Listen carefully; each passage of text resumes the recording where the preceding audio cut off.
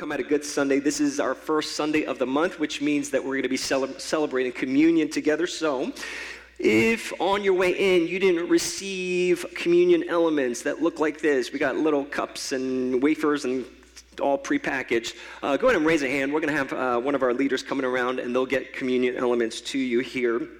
And just hang on to those for the end of our service. We'll partake in that together. But glad you found us here in Freeman Auditorium. This is, as many of you know, this is not our normal meeting space. We're typically in Alumni Hall. And just as a heads up, we're going to be moving around some a little bit more this next semester, and we're going to keep you posted on all of that through our texting service. And so again, you're going to get tired of hearing about it, but you just need to know this is how we communicate. If you're not on our texting service, jump on our texting service. I realize a text went out last night and it came through a different number. Don't be alarmed. We're not switching numbers. That was a fluke.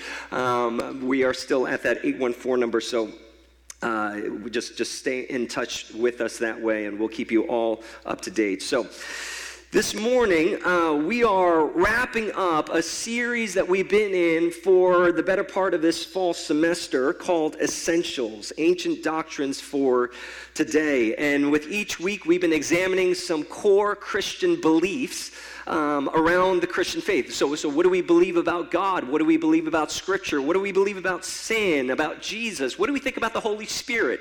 And we talked about all of these different subjects, and today we're closing out the series by talking about the doctrine of the church. The doctrine of the church. By the way, friends, I hope this series has been helpful to you. My hope and desire is that it's never to get up and just talk at you. In a lot of weeks, it feels like that's what I do. I just get up and I just talk at faces, and I talk at empty stares, like post-game day stares, like man, I'm still waking up, Pastor. Just give me like a good 2 more hours, and I'm tracking with you. And so hopefully, somewhere in your sleep deprivation, you have gained some insight and some help through this series on doctrines that we've been in. And so today, we're going to be talking about the church. What do we believe about the church? Let me just clarify a couple of things before we dive into the meat of this message.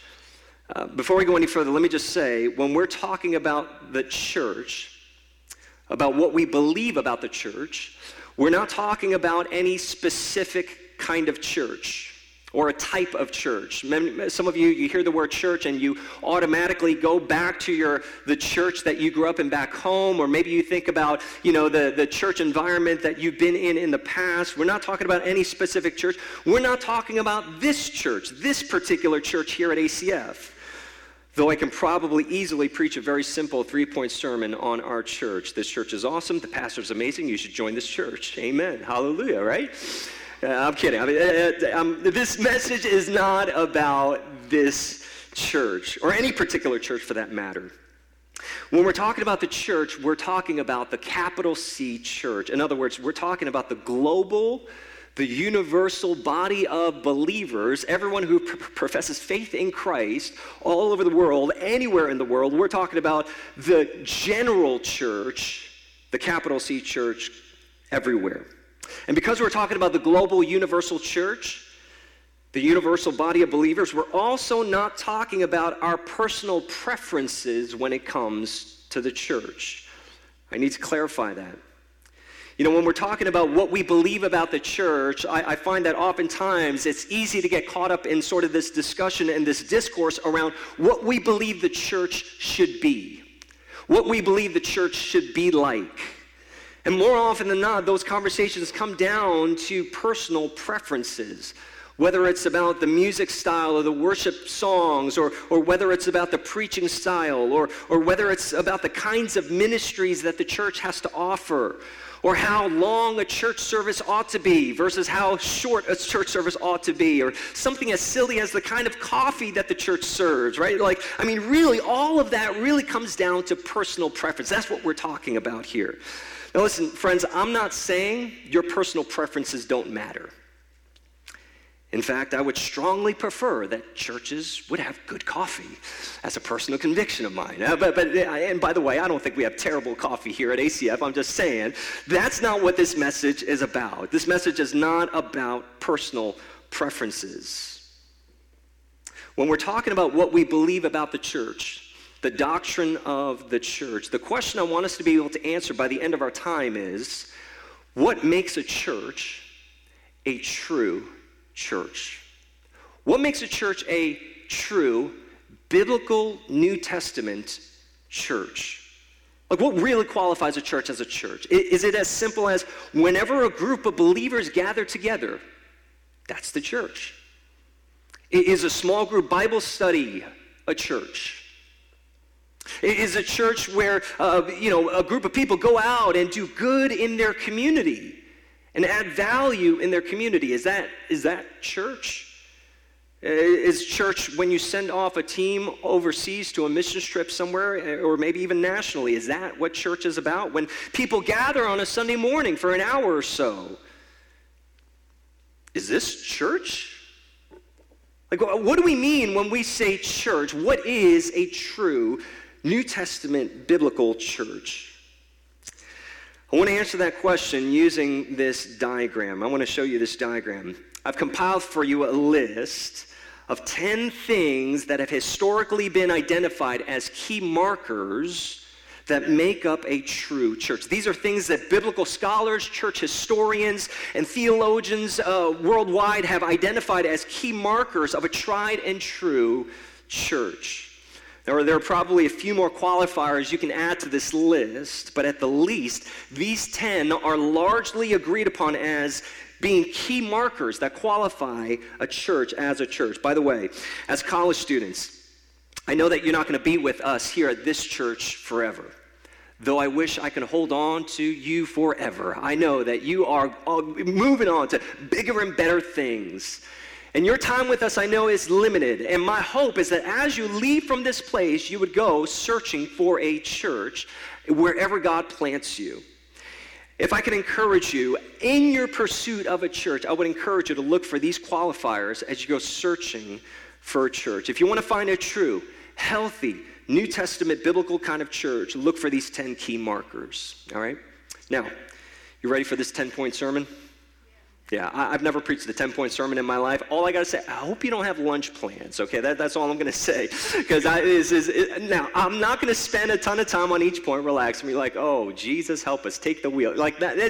We're going to lean into this together, and we're not going to be here all day. But truth be told, this really should be a multi-part series. I mean, we can spend quite a bit of time on each point. But I do want to touch on every single one of them because I think it warrants at least just a few brief moments of discussion. And so I want you to look at this diagram with me for a minute. Starting at the top left corner of your screen, you've got biblical preaching. Or you can substitute this for a number of things, really, like sound doctrine or gospel proclamation. Basically, a church that preaches the gospel. A church that has its foundations built on sound doctrine is a pretty good indicator that you are in a true, healthy, biblical church. If that church is not grounded in scriptural truths, if they're proclaiming something other than the good news of who Jesus is and what he has done, if they're preaching a gospel that is different from the gospel of Jesus, I'm telling you right now, you better steer clear. The mark of a true church is one that preaches the gospel of Jesus. Paul says it this way in Romans chapter 10. You don't need to turn there. We'll put it up here on the screen. We're going to bounce back and forth all over Scripture here, so we'll have the text up here on the screen for you to look along. Romans chapter 10, Paul says this, "For everyone who calls on the name of the Lord will be saved." Friends, that ought to be good news. That ought to be good news to your soul. That ought to be good news to your friends who don't know Jesus. That ought to be good news for your family members and your relatives that don't know Jesus. It says, everyone who calls on the name of the Lord, without exception, will be saved. But then how will they call on him in whom they have not believed? And how are they to believe in him of whom they have never heard? And how are they to hear without someone preaching? And how are they to preach unless they are sent? As it is written, how beautiful are the feet of those who preach the good news. And friends, I hope you know that the job of preaching is not up to the preacher. Your life preaches a sermon every single day. your life, how you live, the decisions that you make, how you interact with one another, and how you interact with the world. Emily, I loved what Emily brought before us in worship. How you interact with the world, how you interact with this campus is a sermon in and of itself. It says, how beautiful are the feet of those who preach the good news. So, verse 17, faith comes from hearing, and hearing through the word of Christ. You see, the preaching of God's word, and I don't know where it's evolved into this, but the preaching of God's word is not just about disseminating information. You can go look up YouTube videos and podcasts and gain all kinds of information, but the preaching of God's word is not just about getting more information into your head. It is not entertaining the mind with pithy sayings and creative sermon outlines and funny stories. That's not what the preaching of the word is ultimately about. The preaching of God's word is a specific ministry that the Holy Spirit uses to change the hearts and the minds of its hearers. It has nothing to do with the preacher.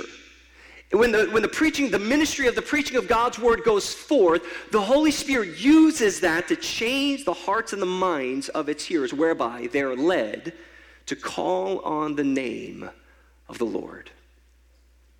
That's what biblical preaching does.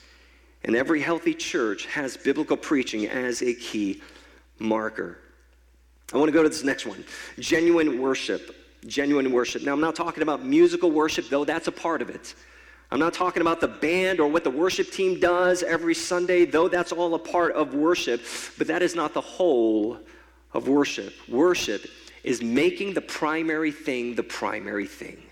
That's what worship is. Worship is about making the primary thing the primary thing. In other words, what we worship, we orient our lives around. Whatever we worship, it doesn't have to be God. It doesn't have to be like whatever we attach worth to, that's what worship is, worth-ship. What we attach worth to, we tend to orient our lives around. And so Penn State football is near and dear to many of our hearts. We make it a point to get season tickets as soon as we can. We make it to every game, and we worship. We worship. Yeah, we are, right? Like that's a kind of worship service in and of itself. What we attach worth to, we orient our lives around. Worship is making the primary thing the primary thing. And a church that makes much of Jesus, a church community that has made the glory of God the primary thing, that's a church that knows what it means to engage in genuine worship. Jesus gives us a sense of this in the most simple and yet weightiest command in all of Scripture. You know this, right? In Matthew chapter 22, he says to a group of religious leaders and Pharisees, he says to them, you shall love the Lord your God with all your heart, with all your soul, and with all your mind. This is the great and first commandment. Jesus says right here, this is the most important thing. This is how you identify genuine worship from false worship. Where do all your heart's affections move towards? In what direction do all of your soul's desires lean? What most occupies all of your mind? Jesus says genuine worship is when all of your heart, all of your soul, and all of your mind are moving towards greater love for God. That's worship. It's not about songs. It's not about singing. It's not even about what we do here. Worship is taking all of your heart, all of your soul, and all of your mind. This right here is the greatest commandment. You want to get, you shall worship the Lord your God with all your heart, soul, and mind right here. You bring it before God and you say, oh God, I'm moving myself, moving my life. Every part of my being is moved towards greater love for you. That's worship. What we worship, we orient our lives around. Genuine worship. If you find a church that makes much of Jesus, stick around because you have found a church that engages in genuine worship. The next is holy sacraments. Now, when I say holy sacraments, you can replace this with holy ordinances, or some theologians use the term means of grace. I'm talking about two specific pieces that Jesus has instructed the church to partake in. Those two things, baptism and the Lord's Supper. Baptism and the Lord's Supper. In Matthew 28, in the Great Commission, Jesus instructs us to baptize people in the name of the Father, the Son, and the Holy Spirit. The early church had a precedent for baptizing believers often. We here at ACF, we baptize people. In various gospel accounts, Jesus instructs his disciples to partake in the Lord's Supper. In fact, if you've been around in ACF any length of time, you know that we are active participants in the Lord's Supper. And today, we're going to celebrate the Lord's Supper together here in a little while. But these are two specific sacraments that were given by Jesus specifically to the church. Now listen, I'm not saying that it's wrong or immoral or unbiblical for non-church groups to participate in these sacraments. But you need to know that these sacraments were originally given to the church with the intention that these ordinances will be practiced within a faithful church body. And so if you got baptized with a non-church group, that doesn't negate your baptism. Okay, please don't hear me saying that. If you have ever taken communion outside of a church context, local church body, I'm not saying you're sinning. That's not what I'm trying to say. But at the least, a church, a true church, should be practicing these two holy sacraments, baptism and Holy Communion, as Christ instructed us to. That's another key marker of a true church. Faithful prayer is the next one. Now, this is a simple one, and we probably don't need to spend a ton of time here, but I'll simply say this. A church that fails to pray is a failing church. That's it. A church that fails to pray is a failing church. You know what a church that fails to pray is essentially communicating? We can do this thing on our own. God, we got this. You made the earth, you called the church together, now just sit back. We got it from here. And then somehow we forget that Jesus says in Matthew 16:18, hey, it's me. I'm building the church. I'm the one who builds this church, and the gates of hell will not overcome it. You see, a prayerless church is a telltale sign of great spiritual pride. It's not apathy so much. Apathy is a byproduct. It's a fruit of a prayerless church. But the source of a prayerless church, really, it's pride. It's saying, God, I got this. We got this. We can be the church without you. On the other hand, a church that is faithful to pray is one that recognizes their utter need and desperation for God. It's like, God, we can't do this. So a church that prays believes the words of Christ as indicated in John 15, where Jesus says, I'm the vine, you're the branches. He says, whoever abides in me and I in him, he it is that bears much fruit, for apart from me, you can do nothing. Faithful prayer is the acknowledgement that we are a community of people who are hopelessly dependent on a divine God. That says we can't do it on our own. We cannot be the church by ourselves on our own. Now, we're going to actually spend a good portion of next semester and spring semester on a series devoted to prayer, specifically the Lord's Prayer. And so I hope you can join us for that journey, and that's coming down the pipeline. And so I'm going to leave that here for now. Faithful prayer. We're going to move on from this particular point, and we're going to push this off into spring semester. We'd love to unpack prayer just a little bit more in the future. But for now, let's move to the next one. The next key marker is true fellowship, but I'm going to tie this together with covenant membership. Okay, this is a BOGO deal, all right? Buy one, get one. This is true fellowship and covenant membership, because they actually go hand in hand, and you'll see what I mean in just a minute. Now, I say true fellowship because I believe there is a such thing as fake fellowship. I believe there is such a thing as superficial, perhaps is the better word, fellowship. But the marks of a true church embodies true fellowship. If you look at the Acts church, you'll see that in Acts chapter 4, that the full number of those who believe, that's the church, okay? That's the koinonia, the people of God. The church were of one heart and soul. They were of one heart and soul. And no one said that any of the things that belonged to him was his own, but they had everything in common. You see, the fellowship of the early church, you need to understand, I think for many of us in our common modern day understanding, fellowship is like just kind of hanging around together. Fellowship of the early church moved beyond just close proximity. They weren't just together in a physical kind of way and said, we had fellowship. That's not what qualified their fellowship. You see, that's why a people that simply gather together in a space cannot be categorized as a church. That's not a church. Otherwise, you can say your classes are a kind of church. You're all gathered in close proximity. I know some of you are like, heck no, that ain't church. Man, I'm telling you, that's hell on earth. I'll tell you that. It ain't church, right? It's like, amen. Some of you are like, I'm nodding along. I see you. Like, it's like, no. It would be like saying, well, if a fellowship is really about, just being in close proximity, anytime you step into a restaurant, you're all under one roof, right? Like you're together in close proximity. I mean, when COVID hit, everything like, no, you spread out, be out here. We're not going to sit under one roof, but when we sit under one roof, like, can we say that's fellowship? That is church. That's absurd. Right? No, I don't think anyone would really say that. I think it's as absurd as saying, because we gather in close proximity on a Sunday morning for an hour or so, this is church. Now, I realize the contents are different. What we do here on a Sunday morning is different than what we do at a restaurant or in a classroom. I realize that. But I think it has less to do with the content of the time and more with the nature of the people.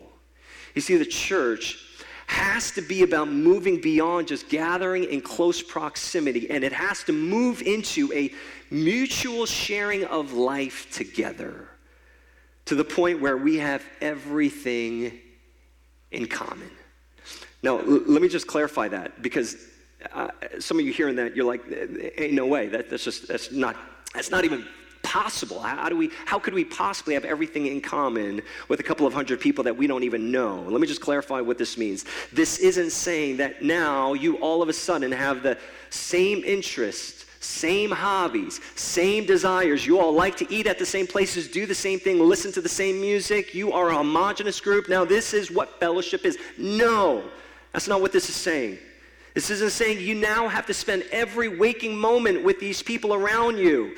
Although if that's what you want to do, that's up to you, but that is not what this passage is suggesting. This is where covenant membership actually comes into play.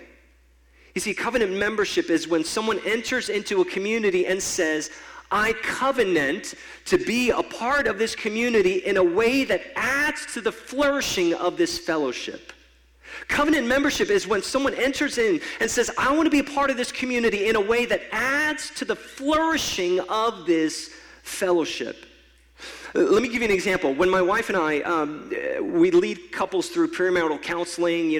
Couples get engaged, they come to us, they ask me to marry them, and so we lead them through 6 sessions of premarital counseling. And in one of the sessions, early on, we ask a very simple question. Is marriage a contract or a covenant?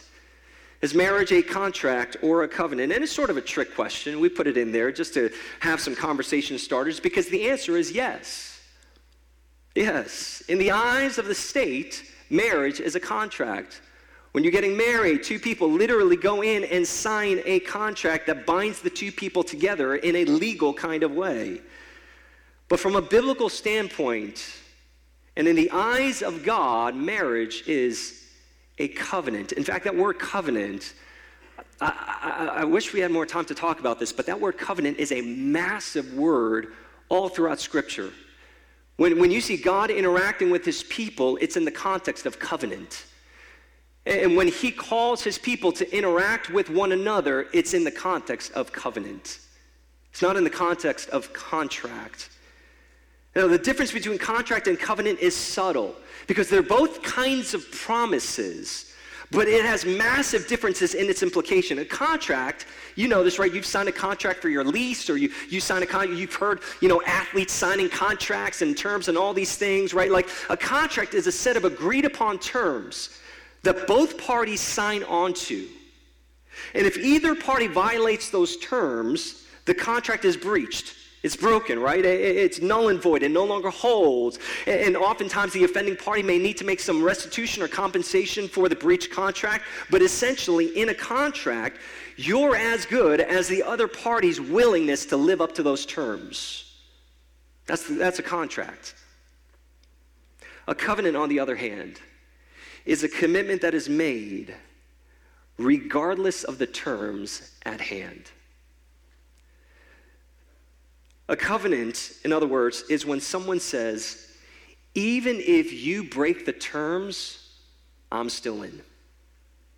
Do you see why marriage is both a contract and a covenant? A thriving, flourishing marriage is truly in the context of a covenant, because a covenant says, hey, you can screw up royally, hon, but I ain't going anywhere. Right?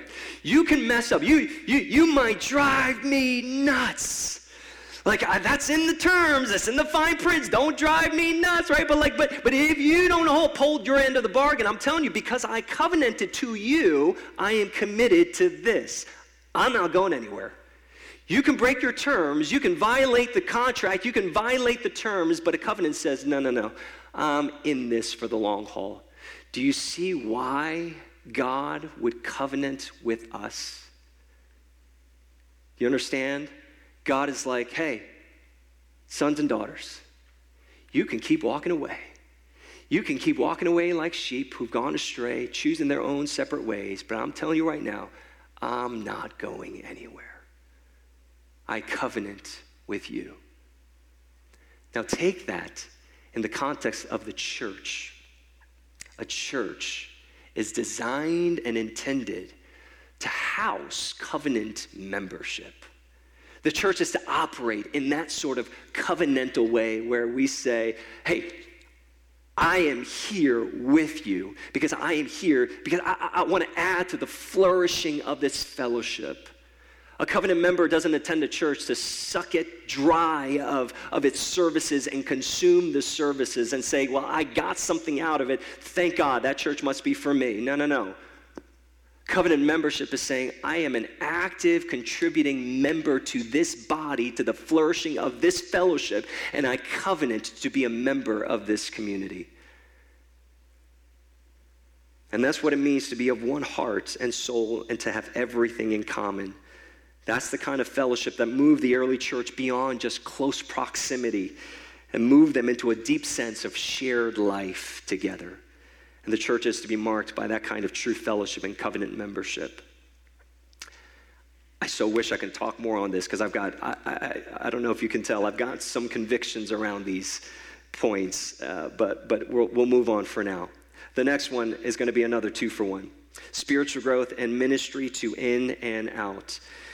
And I don't mean ministry to the burger joint In and Out, and I will say it is the superior burger joint over Shake Shack, over Five Guys. If you have an In and Out, you need to have it. You need to have it. It is gospel informative, okay? So what do I mean by ministry to In and Out? Ministry to those inside the church and to those outside of the church. The church has a responsibility to care for the sheep within the sheepfold, those who are part of the covenant membership, those who are part of the body of Christ inside the church, the believers of the body. And simultaneously, the church has a call to reach those who are outside of the church, outside of the sheepfold. And we use terms like evangelism or outreach for ministries like that. And for ministries inside the church, we call that discipleship or Christian education or some version of that. And friends, I'm here to tell you the church does both. There are parachurch ministries on campus, and there are parachurch ministries outside of campus that specialize in evangelism. That's kind of their driving sort of mission behind what they do.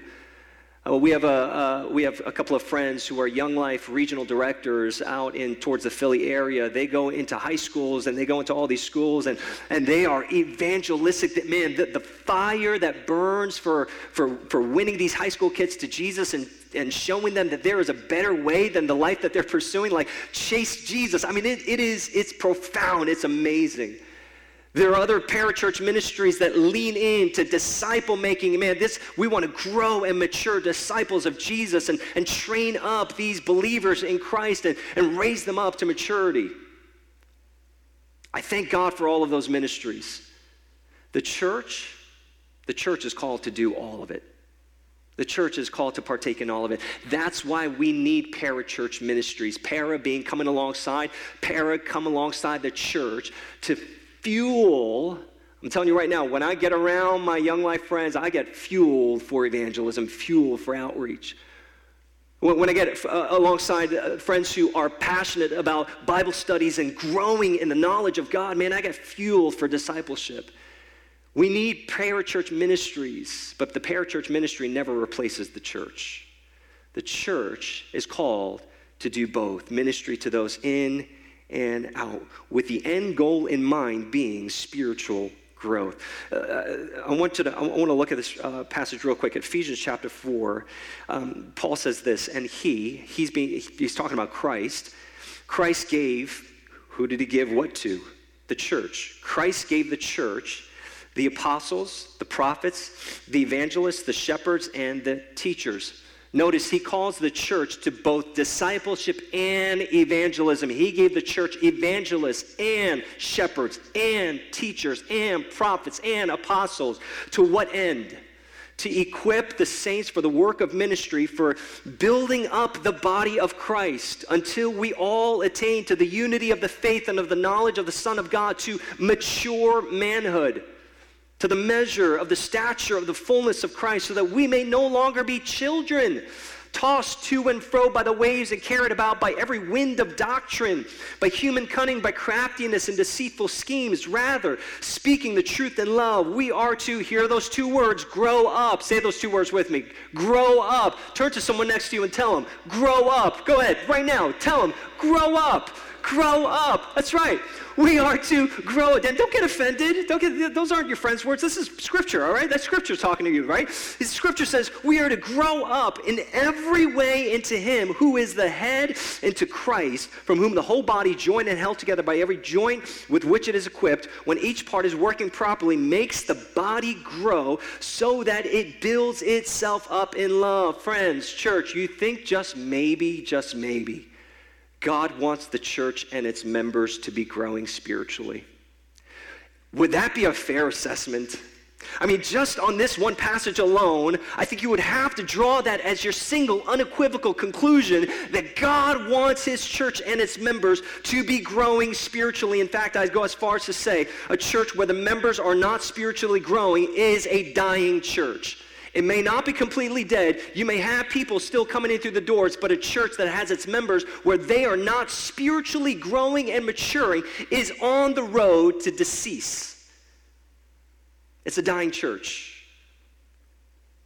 It's like, Dan, you're coming on pretty hard. It's like, look, this is what Scripture teaches. I'm not even trying to. I'm not trying to make it more than it is. But I think when you look throughout Scripture, God has a heart, God has a passion for spiritual growth. A lot of people, when they come to campus here at Penn State, they'll come to ACF and they'll visit other campus ministries and all these things, and they'll try to process through and discern through, like, where am I supposed to go? Where do I fit? What group, what ministry should I be a part of? Never do I want to say ACF is the answer, because I don't believe that. I'm telling you right now, as the pastor of ACF, I don't believe that ACF is for everyone. I don't believe that ACF is like the answer to everyone's spiritual problems. What I say to students is, find some place where you will find fertile soil for spiritual growth. Anywhere. And the fact is, we have a lot of dynamic, amazing campus ministries here on campus that have that fertile soil. You see, what I don't want is for people to go to join a group that says, these people seem cool, and you go through 4 years of those cool people, and you graduate college realizing there was no spiritual growth that actually took place. You hung around with a lot of cool people, you did a lot of cool things, but there was no spiritual growth that actually took place. The church is to be the first and foremost place where we encourage, where we create that fertile soil that says, hey, come join us as we pursue God and we chase after God. And as God grows us, may we be the church that God has intended us to be. A true church, a healthy New Testament church, will be a church that is growing. Not numerically, but spiritually and in maturity. And in many ways, this will show itself in the ministries with those inside and outside the church. I want to go through these last two quickly here, and we'll wrap up. Let me go through these last two. At first glance, these last two might be the least exciting, but these two pieces have profound theological and practical impact on the church. First, church governance. The New Testament church was known to have leaders and those in spiritual authority who were charged to govern and oversee the affairs and the ministries of the church. From the early days in the book of Acts, if you remember back in Acts chapter 6, the disciples began to notice that certain ministries were going undone. They were being neglected. And so what did? They identified and empowered leaders to oversee those ministries. In places like 1 Timothy 3 and Titus 1, Paul describes the kinds of leaders that are to lead the church. They're called elders and deacons. And it so happens that we have those here in ACF. And what they do is they care for and nurture the flock of God in their care. That's their job. The job of the governing body of the church leaders, whether it's the group of elders, the plurality of elders, or a team of deacons or deaconesses, or it's a governing board of some kind or an executive board of some kind, it is to care for and nurture the body of Christ that God has entrusted to them. That's their job. And because that's their job, the job of the members of the church, our job, you may not like this, is to then joyfully submit to their care. That's how God designed the church to operate. In fact, the writer of Hebrews puts it this way: obey your leaders and submit to them, for they are keeping watch over your souls as those who will have to give an account. Church leaders, you will give an account for your leadership one day. If you serve in any form of church leadership, you will give an account for your leadership. Let them do this with joy and not with groaning, for that would be of no advantage to you. I don't know the passage here, but 1 Timothy chapter 2 instructs us to pray for our leaders. Pray for our leaders. Because spiritual leadership matters. And church governance is something that God has put in place for the benefit and the betterment of the body of Christ. Now, what do we do about bad church governance? What do we do about bad leaders, corrupt leaders who are in it for themselves? That's another message for another time and place. But I think for a lot of us, we say, I don't want to submit to that. And so we don't submit at all. And we throw church governance out the window. But church governance is actually a means of God's grace that he's imparted to the church to help lead and guide the church. A church without proper governance will be in disarray. This last one, proper discipline. We're at number 10, folks. We did it, okay? We're at the finish line. Proper discipline, okay? Now, this might be the least sexiest of them all. It's like, oh man, proper discipline, like what does this even mean? Again, these are not my ideas. These are things that are prescribed by God in Scripture, and churches that exhibit these qualities are actually some of the healthiest functioning New Testament churches that you'll come across. And so what do we mean by church discipline? Church discipline at its most extreme and rare form is excommunication. Now, in all my times in pastoral ministry, I've never had a moment where a church had to excommunicate a member from the church. But a lot of times when people hear church discipline, I think that's where their mind goes. They go to the extreme and often rare cases of excommunication. That is a form of church discipline, by the way. Church discipline in its far more common form is holding each other accountable. It's speaking the truth in love. The hard truth, but in love. It's engaging in healthy conflict when avoiding conflict would be far easier. Church discipline is about guarding right and sound doctrine within the body of believers. It can be a simple thing as a conversation that's had between a brother and a sister, or brother, sister, whatever, within the body of Christ that says, hey, I don't know that you're seeing things from a clear lens. Can I offer some biblical instruction here? Can I offer some loving correction here to your perspective that might be just a little bit skewed? That's church discipline. You know, the church discipline isn't like hitting over the head people with the Bible and a rod. It's like, you know, dang you, you know, like that's not church discipline. That's abuse. I mean, I don't know what that is. That's not church discipline. Church discipline is simply coming alongside each other in a loving manner. It's essentially committing basically to all of these 10 things. It's saying we commit to these 10 things that make up a true church where we're holding to these things together. And I'm holding, in covenant membership, I'm holding my brothers and sisters to that same value. If these are all things that are truly valued within a church body, these 10 factors, you're going to need some sort of mechanism for when people move out of line from these things. And move out of line, people will.